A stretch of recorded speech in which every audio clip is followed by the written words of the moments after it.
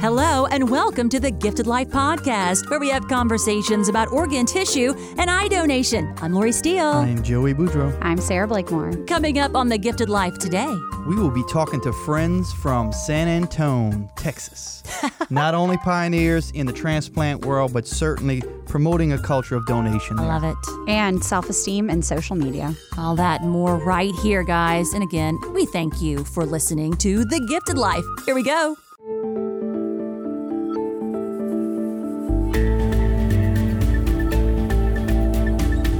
Here on the Gifted Life Podcast, we are so excited to introduce you to our two newest friends, Miss Jennifer Milton and Dot De La Rosa. Hello, ladies. Hi. Hey, everyone. All right. I'm so glad you guys are with us. So Jennifer is the administrative director at University Transplant Center in San Antonio, Texas, and the incoming chair for Donate Life America. Dot is a lung recipient from 2010, outstanding volunteer, donation champion, just all around good human. So we're going to put these ladies together on this podcast because what an incredible story. Joe, you ready to dive in? Yes, I am. And I've heard, of course, a lot about Dot's story.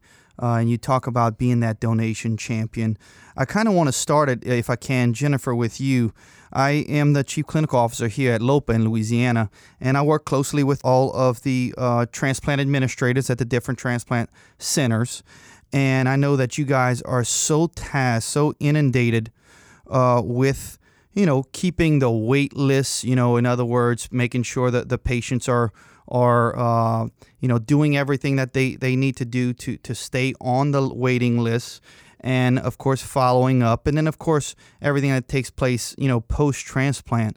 I'm curious, what spawned the idea or what kind of initiated the whole idea of promoting the culture of donation, organ donation, and really tying that loop? It's something I don't always see, and I love when I do see it. Oh, thanks. I think it's a great question. I don't get asked that a lot, but I entered the field of donation and transplantation 26 years ago as a organ procurement coordinator for what was then called SCOPA in South Carolina.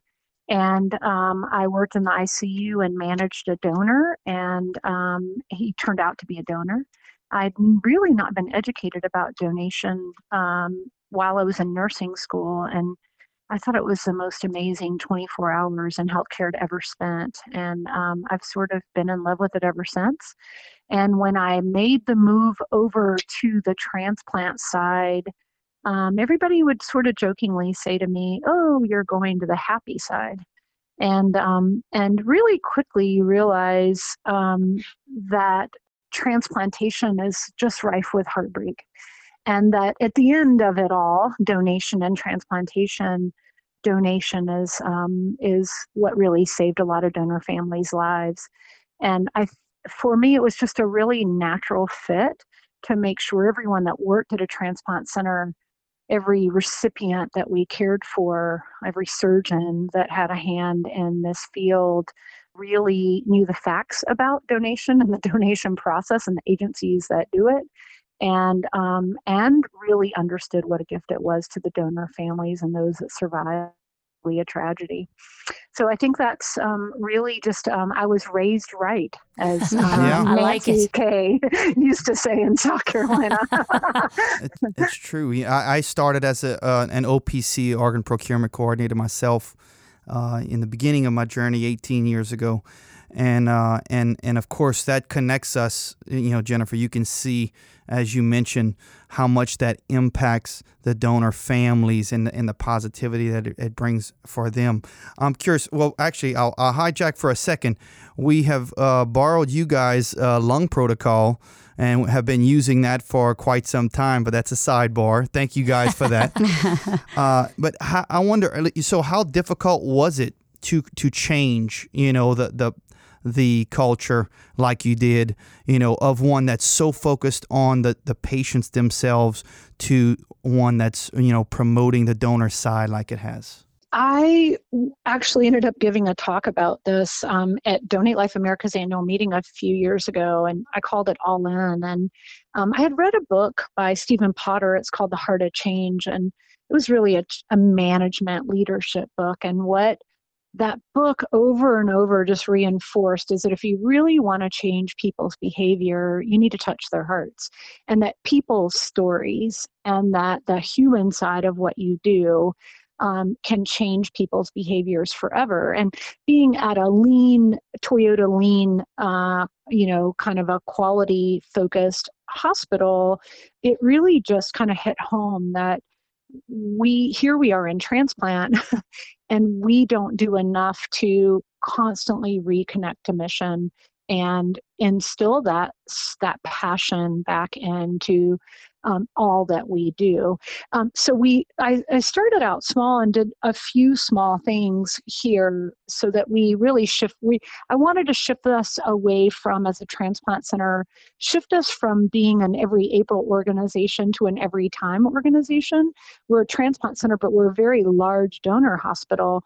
And so we began with lots of small things that we were doing, all trying to really take those employees at the transplant center and connect them to a donor family event or a donation event or a recipient story. And what really happened is that it was like, I hate to even use the phrase here in Texas, but like the spread of the measles.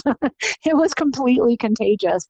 That like everything you ever read in healthcare management and general leadership is that a person who is infused with a sense of mission and they're passionate about what they do and they believe it, they're better employees, they stay longer, and they deliver better care. So people just kept bringing ideas to me. Well, why can't we do this? And let's do this and let's do this. So we have a lot of programs, and Dot is I know is joining us and is one of the real vectors of that and our recipient. But our whole orientation for new employees is called the Steward of the Gift. We have a donor flag raising program every single time there's an organ donor in our hospital, that the transplant center staff join the donor family and we raise that flag together. And Dot can tell you a lot more about what she does to really take that donor flag on to the next level. We have a Faces of Transplant story. And I could just go on and on for you, but at the end of the day, it just keeps snowballing and getting bigger because the staff love it so much. They want to do more. I love it. So honoring heroes, celebrating life. We have that here in Louisiana as well. And it's such an honor to be a part of it. Yeah. Here at LOPA, when we are working with families, we like to call ourselves dual advocates because we're advocating not only for those who are waiting for the gift of life, but for the families who are giving the gift of life as well. So I wanted to ask Dot a question about her work with the recipients in the hospital, and has she noticed a difference in gratitude with the patients she's working for who are receiving the gift? Yes. What an honor, of course, first of all, to be here and to be talking to you guys. To be able to talk to, I call them my future transplant brothers and sisters and or transplant siblings, to be able to talk to someone, on that same level that understands, that where I could understand what they're going through. I didn't have anyone really that I could say was my partner that I could speak to help me, to guide me, to calm, my fears, to give me insight, patient to patient. What to expect for transplant and or after, what to look for. So it's been huge. It's been just a wonderful journey, an opportunity that I am able to give back to my fellow recipients and transplant siblings. So it's good to hear them say, Dot, thank you, that, because, a patient will talk or a recipient will talk to a recipient and know that they're going to understand. Mm-hmm. They have their loved one, their caregiver. They're not going to understand. They might express to them what they're feeling, but they're not going to be able to understand what a recipient actually goes through. So to be able on a recipient level and future recipient level, be able to connect with someone, I think that's so important and crucial. in the transplant journey. Dot, I work out in the community. I work with the volunteers, and I love how Jennifer described you when we were prepping. Powerhouse volunteer. I love that, Dot. All right, so lung recipient from 2010. So give us some background. Tell us what life was like before you received that gift and why you were so grateful and do so much to help make life happen. Well, I want to touch a little bit, if I can, about what Jennifer shared, why she started. And I think back, when did I register to become an organ donor? I remember being 27 years old and thinking, if I can help someone, I definitely will sign up, not knowing that, just a few years later, I'd be the one actually in need of a transplant. So that's pretty amazing, that I believe if you're a giver and you want to help, when it's your time to need something major, life-saving gift, I believe it'll be given back to you. So, yeah, I was just living my normal life, very active, and I was a minister, I was a telephone operator, directory assistant, 411, and just, went through my days and my years, and I started gradually noticing that I had a dry cough, which just escalated, progressed so much that I became short of breath. And I thought, what, I think I need to go see a doctor, even though I was physically well. I'm just going to see a pulmonologist. And when you hear that first word, pulmonologist, and you're first sitting with your pulmonologist, he's like, you need a transplant, you have 2 to 5 years to live. I mean, it throws into a shock. You start hearing words that you've never heard of your whole life, in pulmonary fibrosis, transplantation, 2 to 5 years of life. And you're like, what's happening again? And you start to question and think, okay, I came to this doctor, this professional, and he's telling me what? So you second guess that, and you're like, you almost don't want to believe him, but then you coincide that with what you've been feeling. But our bodies are so amazing that they learn to compensate for that body part that is lacking. So, yeah, I knew I had, some issues, but I didn't know how drastic they were. So thankfully, I met this pulmonologist, and I heeded his call, and sure enough, I ended up needing the lung transplant. I went from having some shortness of breath and having a dry cough to needing oxygen 24/7, being wheeled around in a wheelchair by my mama, not being able to do much of anything. Gas, by the time I was listed for transplantation, I can literally say I was gasping for air. I wasn't even breathing. I was gasping. How did that first breath feel that, after you transplant, that you're no longer gasping? It's incredible. I doubted that even, because being on oxygen 24/7 for 18 months prior to that, you don't believe it, because I was so used to living a certain way and breathing with my limited capacity. So now I have this full breath, and I'm like, what's happening to me again? I had to literally learn how to breathe again, because that was my norm. Not having, that full breath was my norm. So it was psychological, but it was amazing that I was able to actually inhale and exhale. So like a fire hose of oxygen. All of a sudden. Well, what's funny is that I got so used to having my cannula, I call it my binky, that even though, I was thinking, I need it. The doctor's like, you don't need it, Miss Delarose. I'm like, I do. They're like, okay, you can keep it. And of course, later on, my mom's like, all the nurses would turn off the oxygen at night, just so that psychologically, just to help me. But eventually I got rid of it. I realized I could breathe okay. So what do we know about the hero who saved your life? And if you haven't met, what are you thinking about telling that family if you do? I know very limited information, which probably more than most, and not even because of me, but somehow I went through the pipeline that, my donor was a female. She was like maybe 30, early 30s, and that she was from Oklahoma. What I would say, I think about that every day. I think that's a huge part of why I give back now, is because every time, get emotional here, every time I'm allowed to be at a donor flag raising, every time I'm allowed to be at an event where we're honoring donors, whether it's with the gift of sight or we have our memorials that we have for them, I'm thanking my donor, and I just don't know. I don't know if there's an emotion that I would have for my donor family, but I would just say, of course, thank you. A million times thank you, because of your loved one, because of your family member, I'm able to live. I'm a 9.3 bonus years. I'm able to see my mom, overcome cancer and be cancer-free now. I'm able to see my nieces grow up, my great nieces, Remember one specific event where my niece, was 10. She's 13 now.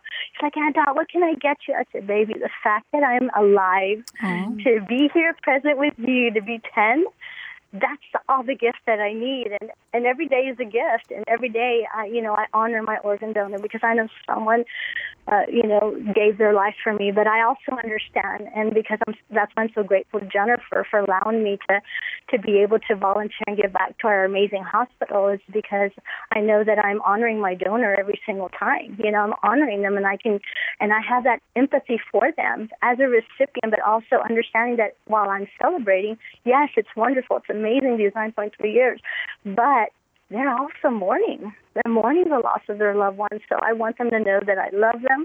Never met their loved one, but I love that person. And every day, ever since that first breath, I thank them. I thank them, and my family thanks them. And really, and that's not even enough. Thank you is not even enough, but just to let them know that because of them, generations and future generations will know. My niece, one of my nieces, is a nurse, a transplant ICU nurse, because of this. And she even tells me, Aunt Dot, if you hadn't gone through your journey, I don't know if I would be a nurse.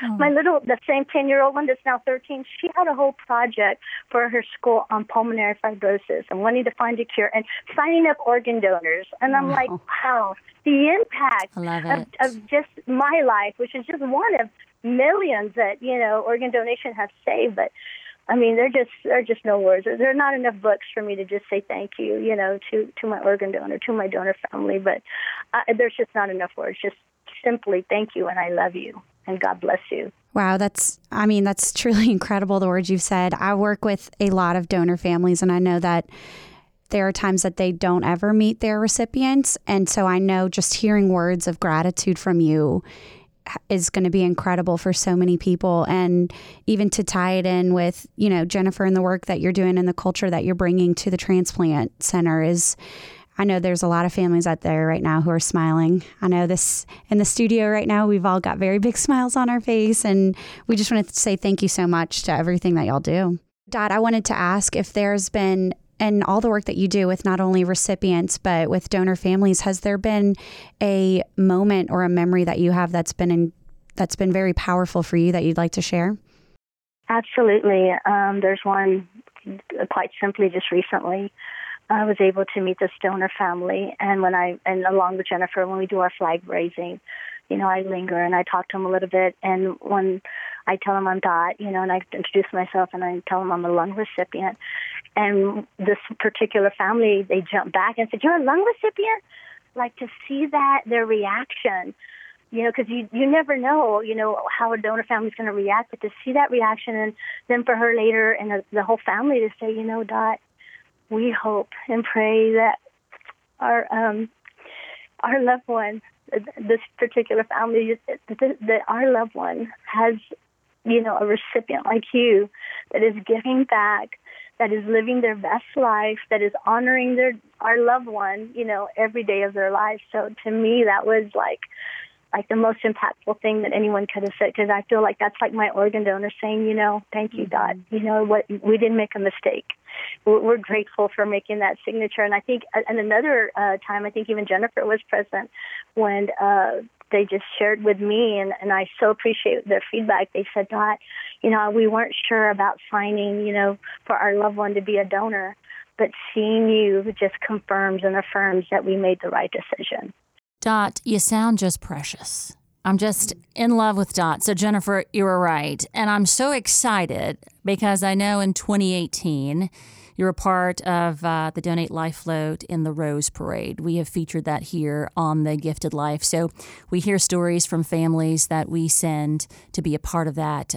But that experience, could you just tell us shortly what you thought of that and what that means? They always tell you it's the ride of your life. it's definitely the ride of a lifetime. In that moment, when you're on that float, I'm honoring my donor. I know that I was created at that, at that moment for that particular time to just shine and radiate from my organ donor. And I thought, gosh, if my organ donor knew, their family knew that I was there representing their loved one and shining through. Somehow my smile could just radiate, the joy and the love. I mean, I was throwing out kisses to people, which was funny, but I didn't know what else to do but just say, I was throwing kisses because my friends were like, "Stop! We saw you throwing kisses." I said, "Well, did you reach it? Did you get it?" So just throwing kisses, and I was so grateful at that moment, just saying, "Wow, Dot! Even if this was your last day on Earth, this was so worth it. Like nothing can top this too much more because it was just exact heaven and ecstasy for me because I knew that was just a once-in-a-lifetime feeling and event, and I was so grateful to be representing, Texas, but my organ donor, and just, I wanted that smile and that love just to radiate through the TV to the millions of people watching to know that how grateful, I was at the time and still am. And that's why I continue to do what I do because I'm so grateful for this precious life. I'm just grateful. I'm not doing anything special, I promise you. I'm just sharing my story, and I'm just so grateful for this life. Like every day is a gift for me, every single day. Jennifer, we have coffee time, and I'm like, that's precious to me because, every moment, every relationship that I have, every hour is such a blessing for me. It's a gift of time, literally. And that was the name of the float for that year, was the gift of time, which I thought, oh my God, come on. It was meant for me. It was destiny. Okay, Dot, I'm signing up to be a donor. Okay, you got me. You sold me on it. I have you got it. Just in case. I already have a heart. Dot mentioned it earlier. She just mentioned it, but I'm probably the only transplant administrator in the United States, maybe the world, that twice a month has a passion coach, is what I call Dot. So, and so you all and whoever listens to this podcast is getting a dose of Dot. But just for me personally, just to reconnect, she goes and visits with all of our fresh transplant patients and patients in the clinic, and she's at every flag raising. She hand delivers the flags after we lower them throughout the entire hospital, sharing the message of who that individual saved, even at our leadership huddle where the entire hospital's cadre of leaders start their morning. And Dot is sharing that flag so that when we return that flag to the donor family, literally hundreds of hands and prayers are coming, have been on it and are coming back with it. So these stories Dot shares of her own, what she's gone on and done, and families that she's interacted with, or recipients that she's met, and caregivers that are struggling are just, they're just, I'm a very tall woman, since you guys said you heard me talk, and I'm like, when I leave Dot, I feel like I'm 8 feet tall. I'm like, I can do anything. Her energy is just, it emanates throughout. It's still amazing. Smiling, Dot. It's still true. Smiling.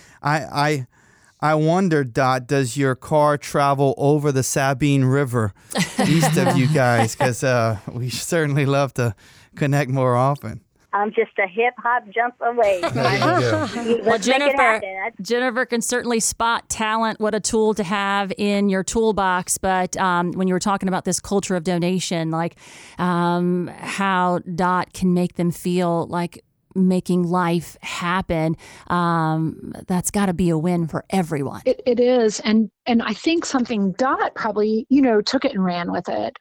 We have a lot of different ways Dot touches our program and where we've tried to really instill this culture of donation. And when I said, Dot rounds on the patient, she's really a front line. How can she connect them to resources? What can they need? Maybe they just want somebody to talk to that has a little more time to spend with them than the staff. Well, without even being asked, Dot takes that to rounding on the staff. So checking in with the staff, giving that staff a hug, and just like you guys said, we're all listening to her and we're smiling. Just lifting up this whole center and those transplant patients has been great. another thing that we've done that Dot really took an idea and ran with, and is a big partner of our marketing team, is she often goes armed with a camera. And so we have a program here at university called the Faces of Transplant. We've stolen voraciously from Humans of New York, where you get some candid photos of people, and you really try to capture in their own words how they're feeling and what they're feeling. And the Faces of Transplant we distribute to donor hospitals, back to TOSA and their staff, to case managers at our insurance companies. Our ICU staff live by it because they don't get to often see our recipients doing so well and hearing them tell these things in their own words. So Dot rounds constantly, has been doing that for years, to capture patient stories along their journey. And that's been another incredibly powerful way to keep sharing those stories and giving back. Well, Dot, I can't wait to see what you do tomorrow. Okay. Mm-hmm. Good stuff. All right. So, guys, unfortunately, we have to wrap this up, but I know that we're going to have you back on the podcast as you continue to do these incredible things. But Jennifer, someone's listening. They want to see Faces of Transplantation. They want to learn more about what it is that you do, how you do it. Where would you send them? Well, I definitely tell people to hop on to our social media pages at University Transplant Center. You'll definitely get your daily dose of patient stories and a lot of the good things that we're doing. When we do donor flags, we always consent the donor family and very often share their stories and images from the flag raising as well.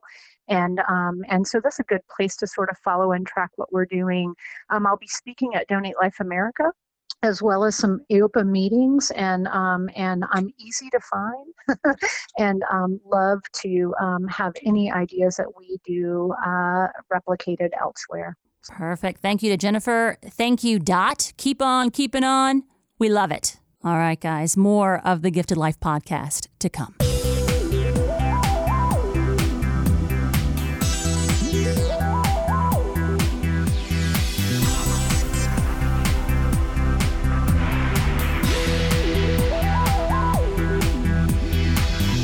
At this point in this episode, we're taking a moment for mental health. Yeah, what does Sarah Blakemore have for us today? Ooh, no pressure. All right. She's taking a picture right now. You see her? Selfie. As we're talking about this, I'm recording this for my Instagram story. No, I'm just kidding. So we're going to talk about our self-esteem and social media and how it can really take a hit nowadays. So I think we all follow Instagram or Facebook, people who living this perfect life and can make you feel less than or feel less good about yourself. Mm-hmm. So how do we turn that around, and how do we feel good when there's so much perfection, quote unquote, out there in social media? I guess because I'm older, I don't really pay attention that much to that kind of stuff. Mm-hmm. But I do worry about my daughter. She's 12, 13, going on 13, and seeing all this. So I worry how that's going to impact her. But it's not all real, because some people are posting and you're like, that's not how that went down, but okay. Right. Moving on, scrolling up. Right. And there's so many celebrities and models who are on social media and they're perfect. Filters. And so how do you, and filters and likes, and if I'm going to get enough likes, but how do you help your kids or help young people know that what they are posting, they should feel good about, and also they should only be following things or people that make them feel good? Mm-hmm. Yeah, I have trouble with it. A lot of times I look at it in a different, like almost the opposite. I feel bad a lot of times when I see that people have to focus on posting so much about their life, put their lives entirely, what they're eating, what they're how eating, much they what ate. they're doing, how great, right? And of course, oftentimes these people well, and the struggles that are going on, behind the scenes, and it almost makes me have, I know you say don't feel sympathetic to people, but in certain ways, I kind of have some sympathy, thinking, man, I hate that. They feel the need to do this so much. Right. And if you're only seeing people who are taking these amazing vacations, it can create this sense of what don't I have instead of what do I have? And so, social media is great. There's so much connection in it, but it can also create a lot of isolation. Yeah. So how do you balance that, especially for young people today, where a lot of what we do, like we're saying, is on social media. And I think, especially in the political climate, I'm always like, that one post is not going to change someone's mind, right? Yeah. But I did see someone post, my doctor has advised that I stay off of social media for the next, till after the election or something. And then I kind of chuckled and I said, no, we all should unplug, right? Right. And don't take that too serious, just for fun. Yeah, it's for connection. And so post things that make you feel good, that don't have shame or guilt and the underlying message. Right. And know that too, what you're looking at should bring you joy is what it is. Yeah. Connection should bring joy. It shouldn't bring self-doubt and self-loathing. And I think part of that, you talk about what you're looking at, should bring joy.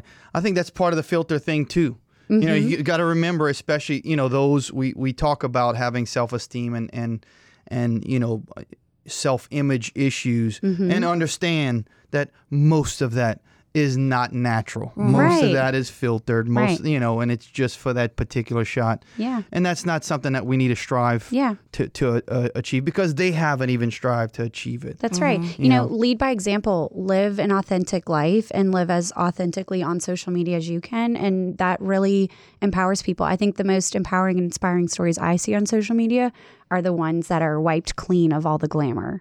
And it's the truth. And people are sharing their stories. So I think that's what we should strive and tell our young people about. That's what it's all about. It spurs those conversations between me and my daughter, who's about to be a teen. Just be happy. I'm trying to raise a good human who's just happy with herself and has goals set. And not so we're comparing going to keep herself. her off of social media as long as possible. And teach her not to compare her life to others and to live in her truth and her joy. Yeah. Right. All right. We like that. Thanks, Miss Sarah. You're welcome. We have some more work to do after this, Joe. Fix some of those pictures you got there. All right. Maybe you have a topic you want Miss Sarah to cover. Info at thegiftedlife.org.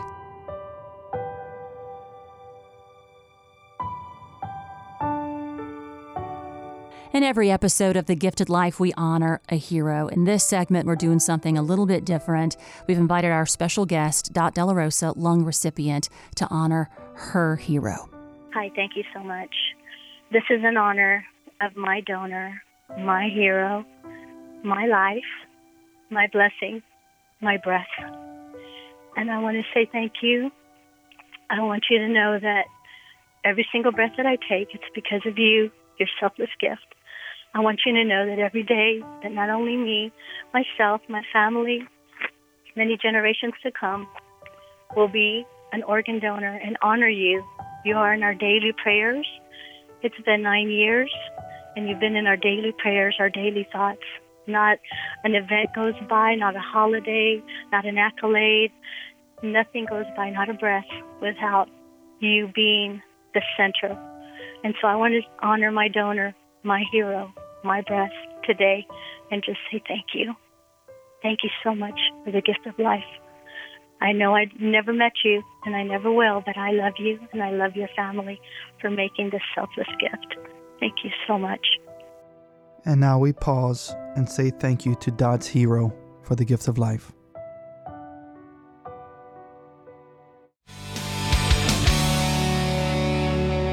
On today's question and answer segment, the question is, Lori, I heard you guys did a Star Trek episode of the Gifted Life podcast. We did. What is the easiest way for me to find it? Oh, I love it. Number one, I like that you guys are talking about the podcast. And then I'm going to give you a one-stop shop. So thegiftedlife.org, thegiftedlife.org, there is a search tab on that page. It has all of our episodes, but in that search tab, you put your keywords in there. So maybe kidney health or brain death, or in this instance, Star Trek, right? And then all the related episodes will just magically populate right there for you to listen to.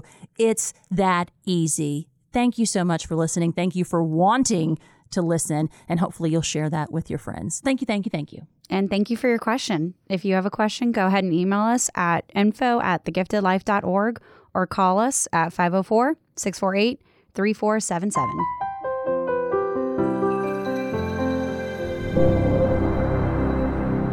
Another episode of the Gifted Life podcast in the books. Pretty powerful, guys. Yes, it was. My brain is reeling. Woo. Thanks to Jennifer and Dot for sharing their stories, sharing what they do for that area. And she mentioned, not only Texas, but the region. And hopefully, Dot will get you here across the Sabine.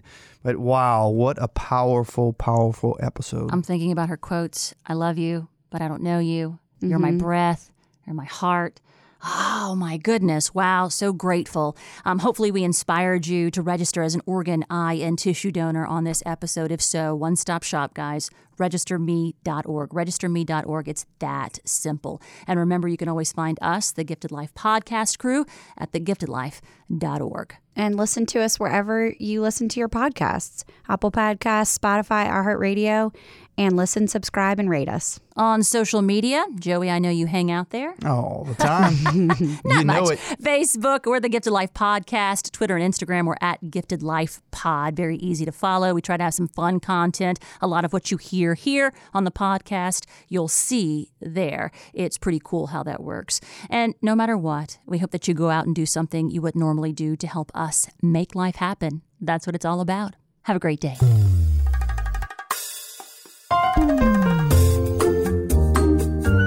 This is a production of LOPA, or the Louisiana Organ Procurement Agency. The Gifted Life is hosted by Lori Steele, Joey Boudreau, and Sarah Blakemore. Our executive producer is Kirsten Hines. Producer is Shalon Caraway. Intern is Rebecca Ranum. And we are recorded, engineered, and mixed in our Covington, Louisiana studio by Troy Perez.